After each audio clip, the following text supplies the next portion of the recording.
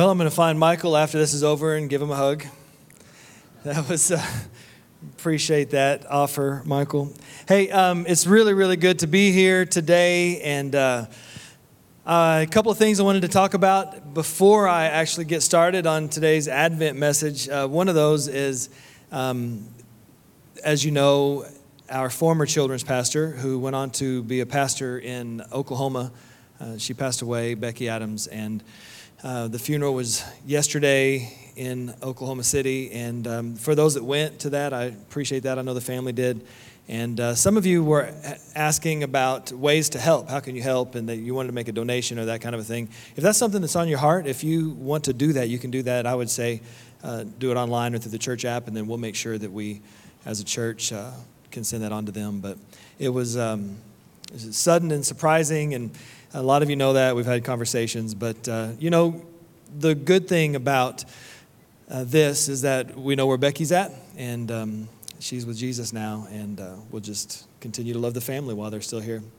Second thing is the Christmas tree walk for everybody that came out to help yesterday with not only that, but Uplift, both on the same Saturday. Can you believe it? It was an amazing time, and like I said, I was out of town. I wasn't able to be here for that. Wish I was. But I will be here the rest of the week and this weekend, Friday, Saturday. As you can see when you came up, the Christmas trees are all out over here, and some of them are already decorated. I think there's like 60 trees. Amanda or Michael could correct me on that, but I think there's around 60 trees, and they all need decorated before Friday. So if you would like to help with that during the week sometime, you have some time at lunch break or maybe after work, you want to come by and say, I'll decorate a tree or two, then you can talk with Amanda. She will point you in the right direction on how to do that. And I know several of you have already said that. I appreciate that. But we need lots of help. And then on Friday and Saturday, we need help. So you know that the things that we do here, I always want to make sure that we use the things in our life as a way to, or in our church as a way to point people to Jesus. And that's what this is. It's not just a bunch of pretty Christmas trees that are set up. They actually tell a story all the way from Jesus' birth to his death and resurrection.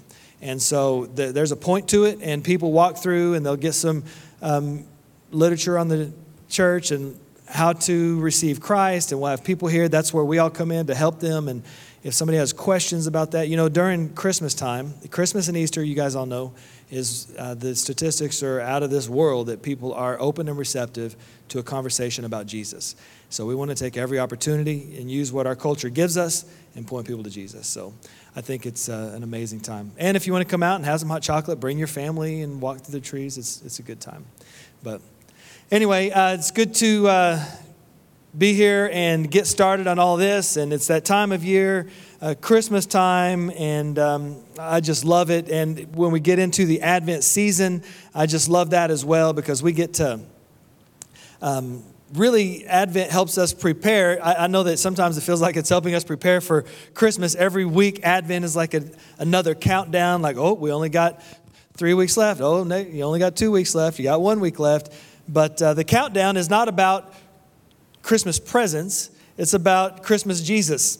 We don't want to forget about that. We're remembering that Jesus came the first time whenever he came as a baby, as an infant, and in that way, we stand in solidarity with those who are waiting on their Messiah. But we also know that he promised to come again. And that's what we're waiting on now. We're waiting on the advent of his second coming. And someday we're going to be able to see him. It's going to be awesome. It says he's going to come down out of the clouds, and, a trumpet's going to blast, and we're going to see Jesus face to face. And man, it's going to be an awesome time when that happens. And so I hope you, like me, are excited about his return. One day he's going to return, and it's going to be amazing when that happens. Starting out today, I want to ask you a question. How many of you remember the emergency broadcast system? Anybody remember the emergency broadcast system? They had this thing, it would say like this: this is a test of the emergency broadcast system. The broadcasters of your area, in voluntary cooperation with the FCC and federal, state, and local authorities, have developed this system to keep you informed in the event of an emergency. If this had been an actual emergency, you would have been instructed to tune to one of the broadcast stations in your area. You guys remember that? Some of you. Some of the younger ones here, like, I don't think I've ever heard that before. Well, it was something that was like 60s, 70s, 80s. They actually have done away with the emergency broadcast system. I don't think my kids would understand that. I remember that as a young kid, if you got to stay up late, there was nothing to do after midnight. I mean, literally nothing to do. There was, the TV would go off, and it would have like the little circles or the bars with the colors, and it would just be, and it was like an emergency broadcast reminder every night at midnight. Now you have every video on demand, which is amazing, but that brings up a whole nother parenting thing. How do we keep our kids, off of Netflix or whatever after midnight? But back in the day, my parents didn't have to worry about it because they were like, hey, everything's going to shut down at midnight, so whatever. It's been years since the emergency broadcast system had its last alert. They still have something in place. It's called the emergency alert system. They have a very, like a think tank of people that are highly imaginative naming these things. So from the emergency broadcast system to the emergency alert system. For many years, though, the emergency broadcast system stood as a thing that was ready to warn us in case, honestly, this is what started it, in case the Soviet Union launched a nuclear attack. Did you know that? The things that we don't think about now. But those things don't really bother us today because we're not worried about that. We're not in the same situation as we were in the 60s, 70s, and 80s. So because of the implications of this, the government developed stringent safeguards to make sure that a genuine attack would never be confused with a false alarm or a simple test. So to ensure that would never happen, what they would do was they would send sealed envelopes containing a set of updated authentication codes on a regular basis to every broadcast facility in the United States. Did you know that? Every broadcast facility in the United States would get a sealed envelope with authentication codes in there. So if it ever got hijacked, they would go, oh, wait a minute, we need to go to our sealed envelope and check. So they had all these things in place, right? Despite these safeguards, the unthinkable happened at 9:33 a.m. on February 20th, 1971, which was before I was born. Just throw that out there. My kids will say, hey, Dad, you were born in the 1900s. Yeah, that's true, I was. The emergency broadcast system was inadvertently activated. I don't know if any of you that were here can remember that. My dad might. It was inadvertently activated. So the signal for a real nuclear attack was mistakenly given. Can you believe it? So wire services picked up this bulletin and distributed those chilling words to all the broadcast systems. And it said, this is not a test. Oh, no. So, right now, even now, you will hear something like, this is a test. This is only a test if this had been an actual emergency. Well, this said, this is not a test. So how do you think people responded to this situation? It's very disturbing that a vast majority of the United States radio stations that received this bulletin either ignored it or thought, surely this is a mistake. Like it just didn't work. And even when a second message was sent out with the authentication code, signifying that this was not a test, but it was in fact an authentic emergency, still broadcasters ignored it. Across the entire United States, only one broadcast station, a television station in Chicago, shut down as required by law. So obviously, this false alarm really pointed out some problems with this system. All of that story to tell you that I imagine John the Baptist to be Jesus' time emergency broadcast system. That's kind of how John the Baptist was. He was assigned the task by God of alerting the people of Israel that Jesus is coming. And that without Christ, the world is a wilderness. Like we think of John the Baptist as the voice of somebody crying in the wilderness. So how appropriate that the second Sunday of Advent, we're reminded of John the Baptist. Without Christ, he would tell people, the world is a wilderness. Without Christ, the world is a prisoner that has been enslaved by sin. Without Christ, the world is cold and dark and meaningless. But he came to tell them, with Christ. You know, I'm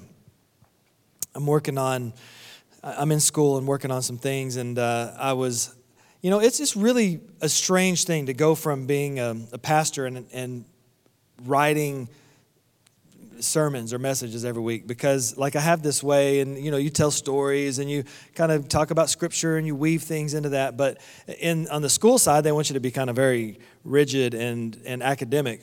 And so in my papers I write, I'm not very academic in my writing, probably because of habit, but in one of the most recent ones I wrote, and here's the point: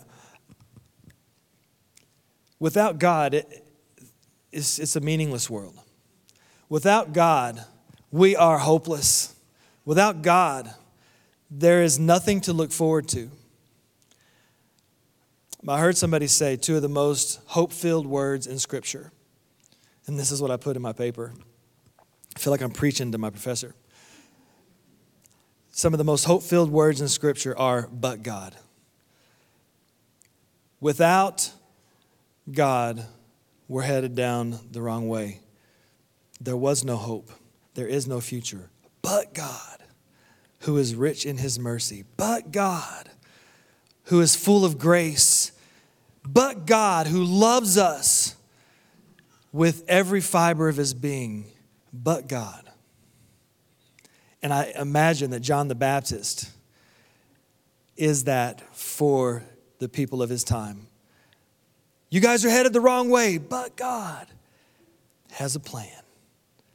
Luke chapter 3 is our scripture today. As I get into this, remind you that the notes can be found in the church's app, which we are in the middle of redesigning and rebuilding. I appreciate Michael Cole has taken a big role in that. Bruno spent some time this week. So, look on the app sometime. It's got some good stuff on there. But today, the notes are going to be in there in the Sunday service part of it. Luke chapter 3, verses 1 through 6. In the 15th year of the reign of Tiberius Caesar, when Pontius Pilate was governor of Judea, Herod, tetrarch of Galilee, his brother Philip, tetrarch of Iturea, and Trachonitis. Man, we should really take some clues about naming our kids from this. And Lysanias, tetrarch of Abilene, not to be confused with Texas. During the high priesthood of Annas and Caiaphas, and the word of God came to John, son of Zechariah, in the desert, which is John the Baptist. He went into all the country around the Jordan, preaching a baptism of repentance for the forgiveness of sins, as is written in the book of the words of Isaiah the prophet. This is what he said. Okay. A voice of one calling in the desert, prepare the way for the Lord, make straight paths for Him. Every valley shall be filled in, every mountain and hill made low. The crooked roads shall become straight, the rough ways smooth, and all mankind will see God's salvation. See, John's message is a word of warning, but ultimately it's a word of hope. He comes in and he gives a warning of repent. And we know the word repent means to turn your back on a former thought, like to exchange your former thought for a different thought. And that's what he was saying, like repent your old ways, put your old ways behind you and turn, there's something new coming, repent. Which is a warning, but with hope, because our salvation is at hand. You can imagine the words that they had been waiting on for so many years and decades and centuries for their Messiah. And here's John saying, repent, our salvation is at hand. You see, John's task was to prepare the world for the coming of the Christ. Today we read these words with joy as we prepare our hearts for the Christmas season and all that it means for our faith. And John's message was very simple, and this is the heart of his message. The Messiah is coming. He says in another place, one is coming after me who was before me, whose sandals I am not worthy to latch. I'm not even worthy to stoop down, depends on the version you read, and untie his sandals. I should be quick to point out that when life gets tough, people look for a leader. someone who can lead them out of the darkness, someone who can bring them into the light. We all know the story. In times of darkness, a leader will emerge. Sometimes that leader may not be the right leader. Sometimes they may not be the leader that anybody expected, but it is in those moments that leaders are born. I can still remember September 11th, 2001. That morning, I don't know how many of you who were alive then can remember that morning. I can remember that morning, and I woke up, and the first plane had already flown into the first tower. And then as I was watching TV, I saw the second plane fly in. The news that day. Nobody knew exactly what was happening right away, but it soon became clear that it had been attacked. And I also remember the political turmoil around that time, around the president, George W. Bush. You guys probably remember that. Because of all the way he was elected and was it legitimate and like all these questions. And so a lot of the country, as happens today with political divide, was torn. And a bunch of people did not want him to be their leader. But I can remember after that, and he went down there, and you guys have seen that it's become famous since then, but this guy who half the country at least did not want him to lead them, I remember he stood up and he gave this speech. I don't even remember everything he said, but it was after that speech that he rose and became a leader, and the country united. And it wasn't all because of him, but I'm saying it was because of what was going on and the turmoil that we were in. And everybody was looking for a leader. And if you thought he was right or you thought he was wrong, or if he should or shouldn't have been the leader, it doesn't matter, because in that moment, he stood up and people rallied around not only him, but the country. And it's in moments when times get tough that people are looking for a leader. And you can remember that in your life, because in your life, when people are around you and somebody today, right now, you know somebody who's going through a hard time. You know somebody who's struggling. You know somebody at work, or that you've grown to have a relationship at the restaurant or at the grocery store. Somebody that you know is going through a tough time, and they're looking for a leader. They're looking for somebody to lead them to a place of hope. And that's where you come in, because you have the hope. Listen, I know you're struggling, and I know things look bleak, and I know your job is hard, and I know your life is hard, but God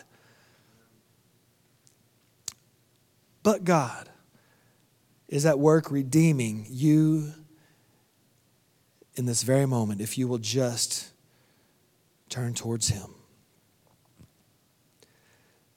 It was during this time that Israel was under Rome's hand. Like it was a struggle. And if you haven't done it, go through and read the Old Testament and see from Abraham to their rise to power and the most prominent nation in all of the world, and then their fall to where eventually they have no country and they're being ruled by Rome. They're looking for a deliverer, and here comes John the Baptist. He's announcing the coming of the Messiah.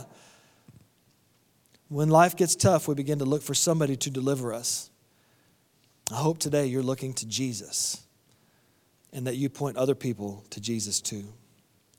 I don't know if many of you have heard of, there's the movie called The Bridge Over the River Kwai, 1957 movie.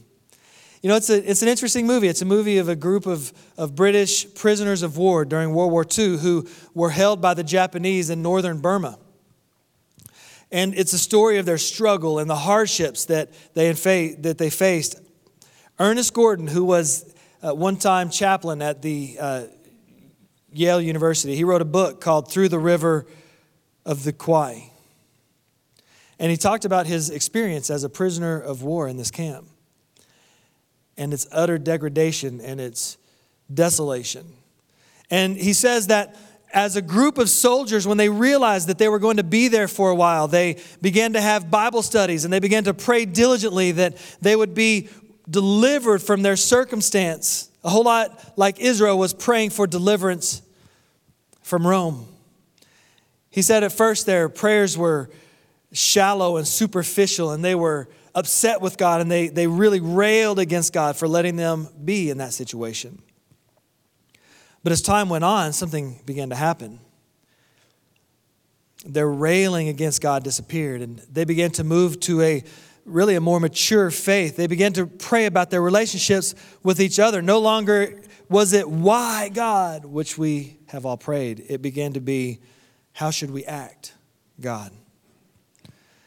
Gordon said the most spiritual moment of that entire time he was there happened at Christmas, 1944. Out of deference to the holiday, their captors were not given work detail that day, and they were given a little bit more food. And he said as they moved around that prison yard, they sensed that somehow things were different on this Christmas day.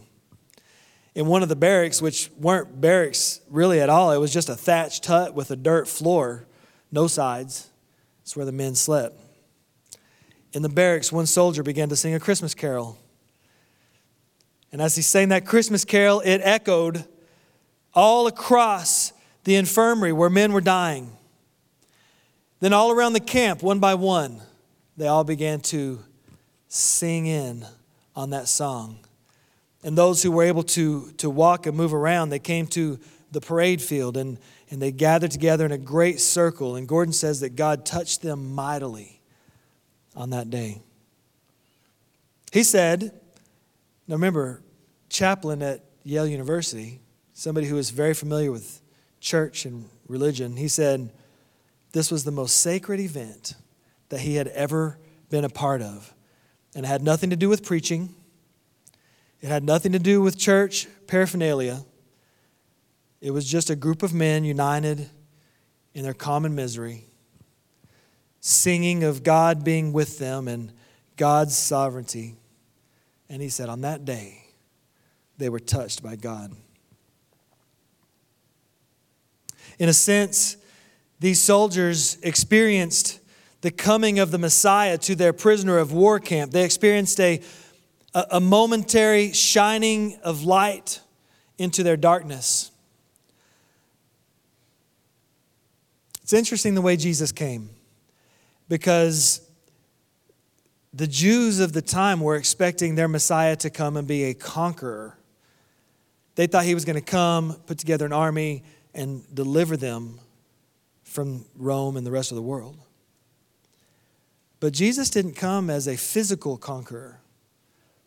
He came as a spiritual conqueror. So a lot of times we're looking for a physical something from him, but he wants to touch us in a spiritual way. And maybe you've experienced that sometime when you've had a difficult time in your life and you've gotten to the point where you're going to give up, but suddenly you felt a touch of God in the same way that these soldiers experienced God in that prisoner of war camp. Everything seemed destined for failure. Everything seemed bad. Everything seemed but God. But God in his grace. But God in all of the mercy he has for us rose up and touched you. You know, Christmas, and we know this, it's not about all the glitz and the glamour of expensive gifts. It's about people in all kinds of circumstances experiencing Jesus Christ. And that's why we have Christmas Tree Walk, to usher people into a place where they can experience God. You know, it's not about Christmas trees. We understand that. It's not about gifts. Of course, I did get the warning a couple of days ago. Have you bought any of my gifts yet? No? If you don't, I'm going to just buy my own gifts. But you know it's not about gifts. Oh, but I'm going to get some.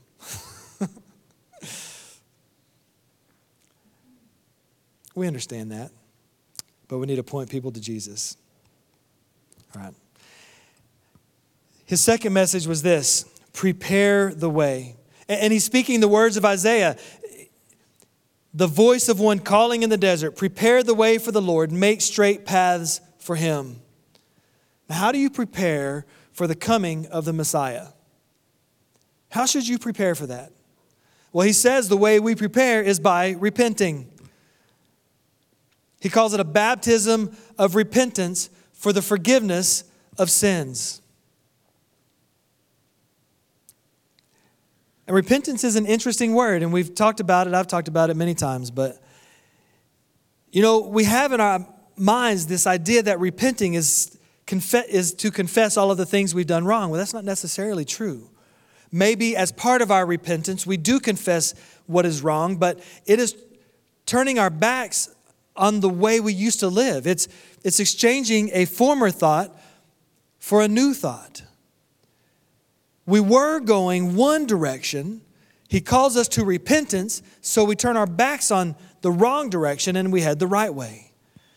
It's to repent. And he talks about how we do this. How do we prepare? He says the man with 2 tunics, if you read in the same chapter, verse 7, the man with 2 tunics should share with the one who has none. The one who has food should do the same. Tax collectors, don't take more tax than you should. Soldiers, don't extort money. Don't falsely accuse people. People need to prepare their hearts to live and receive the Messiah through repentance. You see, his kingdom was not one of flesh. How do we prepare? We don't go gather an army. We don't go get a bunch of swords and weapons. He comes in and he says, this is how you prepare. It's a spiritual preparation. It's not a physical preparation. Prepare spiritually. The law of grace is about to be ushered in. Imagine, they were living under the law of the Old Testament. 613 rules about how to be holy and righteous. All that's about to change. Jesus is about to bring all of that down and say, it's all about this. Love the Lord your God with your heart, soul, mind, and strength, and love your neighbor as yourself. He says all of the law, all those 613, they're summed up in those 2 things. Of course, Jesus comes later and says, I'm going to give you a new command. I've talked about this a lot. I'm going to give you a new command. Love one another. As I have loved you, so you must love one another. Like it's just a whole new world. It's this law of grace, undeserved love and mercy that he has for us. And that's the new law. And he expects us to have that for others. You know, that's really one of the hardest things to teach people, how to have grace for each other. Because we're all so ready for justice, and we want to see reparation, and we want to see issues taken care of, and we want to see, but we've got to have grace for each other. He's called us to love one another. By this, people will know that you belong to me. I'm paraphrasing. That's what Jesus said. There's a story of a lady who is, her son is a state trooper. Somebody was talking to her one day about her son and some of his stories, and she said one day her son was out on the road and doing what they do, issuing citations. So he pulled this lady over, and he handed her ticket after everything was over, and she says, well, don't you give warnings? Which probably all of you have asked. Or I usually try to say before, hey, can I have a warning for this? Is that okay? Don't you give warnings? She asked after he handed her the ticket, and he says, oh, yes, ma'am. They're all up and down the highway. They say speed limit 55. That's your warning. People have a tendency to disregard warning signs. Have you noticed that? They just disregard warning signs. It's like we were driving home yesterday. And we were joking in Sunday school this morning and last night. You know, is it Progressive that has the commercials? I can't remember. That says, like, don't become your parents. You know, the guys walking around Home Depot and they're, hey, this is how you do this, is how you do this. We were for sure, Sarisa and I, our parents driving home because everybody's driving crazy and we're like, oh, look at those people. Like, oh, look how good we're driving and look at. But it's crazy, the warning signs. People ignore those and we're coming and you can see clearly. 2 miles down the road, the sign says, the lane narrows into one. 1 mile down the road, the lane narrows to one. The orange cones are beginning to push you over. And still, I've been in the correct lane for 2 miles, and you are not getting in front of me. And then, have you ever been convicted about that? And then I'm like, oh, but the grace of God. Okay, I'll let you over. They don't pay attention to the warning signs. You guys have all done it. Like, oh, did you not see the yield? No, sir. You cannot have this spot here because you did not yield. We disregard warning signs. Roger Sear is the national director of Operation Lifesaver. It's an operation in Canada. It's a nonprofit that they're trying to reduce, this is their cause, to reduce accidents between cars and trains. Seems pretty self-evident, right? But what happens is this. They've done research, and Sear puts most of the blame of the fatalities of drivers who are risk takers. And they've done studies that show that when a bell begins to go off, something in a person's mind is triggered. This is no joke, studies show. And they have a desire to accelerate, not slow down. Did you know that? Most people, when they hear the bells, it's like Pavlov's dog, like, oh, time to speed up so I can beat the train. He said that, in fact, 43% of accidents involving trains and cars, 43% are at places that are equipped with flashing lights and gates. Because what happens is people see the lights, they hear the noises, and they try to beat it. They even they'll drive around the gate or try to go under it. Like it happens. They're trying to beat it, and usually with catastrophic consequence. They take the risk, thinking they can beat the train. But that collision, you will not win if you're in an automobile. It's just not going to happen. So next time you hear the bells, because we got trains all over, right? And they're annoying. But don't try to beat it. The train whistle and the bells in the gate are not to be messed with. Leave them alone. It's amazing how deaf people are to warning signs.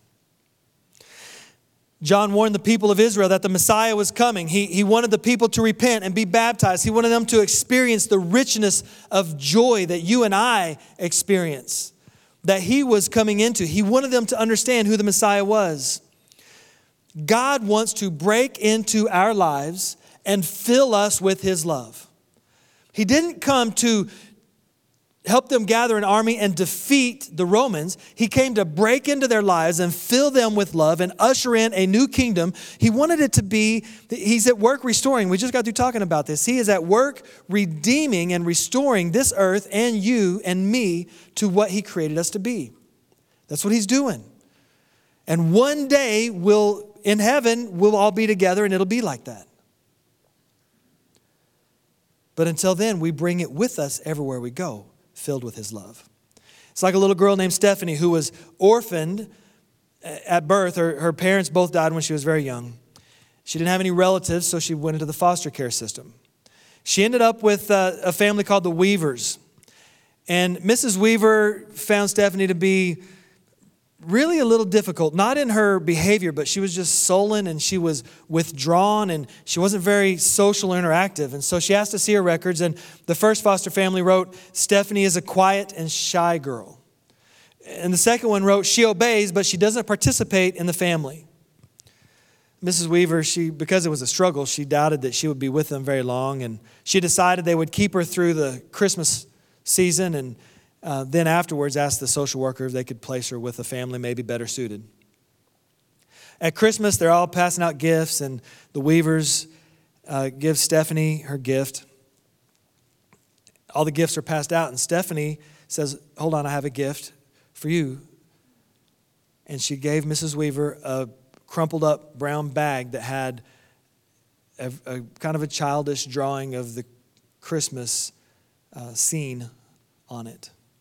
And inside was a rhinestone necklace with a couple of the stones missing and a bottle of perfume that was half gone. But she thought, oh, it's so neat that she would think of me. So she took the rhinestone necklace and she put it around her neck. And she got the perfume and she put some behind her ears. And Stephanie looked at her and she says, oh, you look so pretty in that necklace, just like my mom used to. And you smell a lot like her too with her perfume on.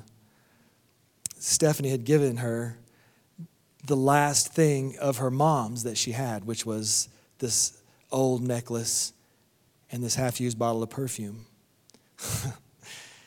So the Weavers decided to keep her, and actually a year later they adopted her because she did end up with the family. And that's what Jesus does for us. He's seeking to enter our world, to become a part of us, to help us to move on. That's what happens through repentance. When we've repented and been baptized, we're going to be ready for God's salvation. A voice of one calling in the desert, prepare the way for the Lord, make straight paths for him. Every valley shall be filled in, every mountain and hill made low. The crooked road shall become straight, the rough ways smooth, and all mankind will see God's salvation. That's what the Christmas story is all about. God enters the manger in Bethlehem in order to save God's people from their sins. When we receive that grace, when we receive that peace, when we receive that love, we're empowered to enter other people's lives. In Kansas City, there's a tradition simply known, and you probably have heard of it, called the Secret Santa. And every Christmas, there's a man there who finds random people at the gas station, at the grocery store, and he gives them in an envelope a crisp, brand new $100 bill. He'll just walk up and randomly he's handing people this $100 bill. A few years ago, somebody tracked down this Secret Santa and they were able to find him. They interviewed him and they asked why he did this. So he told of a story. He said, I know I'm a successful businessman now. I haven't always been. Back in the 70s, I was an out-of-work salesman and I hadn't eaten for days. I got so hungry, I went into a restaurant. And I just didn't care. I was just going to eat the food and not pay for it. That was my plan. When he came in, the owner had already sized him up, kind of knew. The bill came, and he starts reaching in his pockets, and he's, oh man, I forgot my wallet. The owner comes over, steps, and he says, hey, what's this I found on the, oh, must be your $20 bill. Gave him the $20 bill, and that who we know as the Secret Santa today in Kansas City said he had never been shown kindness like that, but he never forgot that kindness. So when he became successful, he began to do what he does now and give to others as someone once gave to him. You know, as we reflect on this season of Advent, remember that Christ came into our world to give us his everything. And it's our job to show grace for others, to lead them to who Jesus is, and introduce them to the Messiah. Let's pray. Dear Jesus, so grateful for all that you've done for us, for who you are to us. This morning, God, we're going to take communion here in just a few moments. I pray that you would be with us as we do this together, remembering that, Jesus, you entered our world, and John heralded the way and gave us the warning to repent with the hope and promise of entering your kingdom. Thank you for that gift. May we always remember it, especially during this Advent season. In your name we pray. Amen.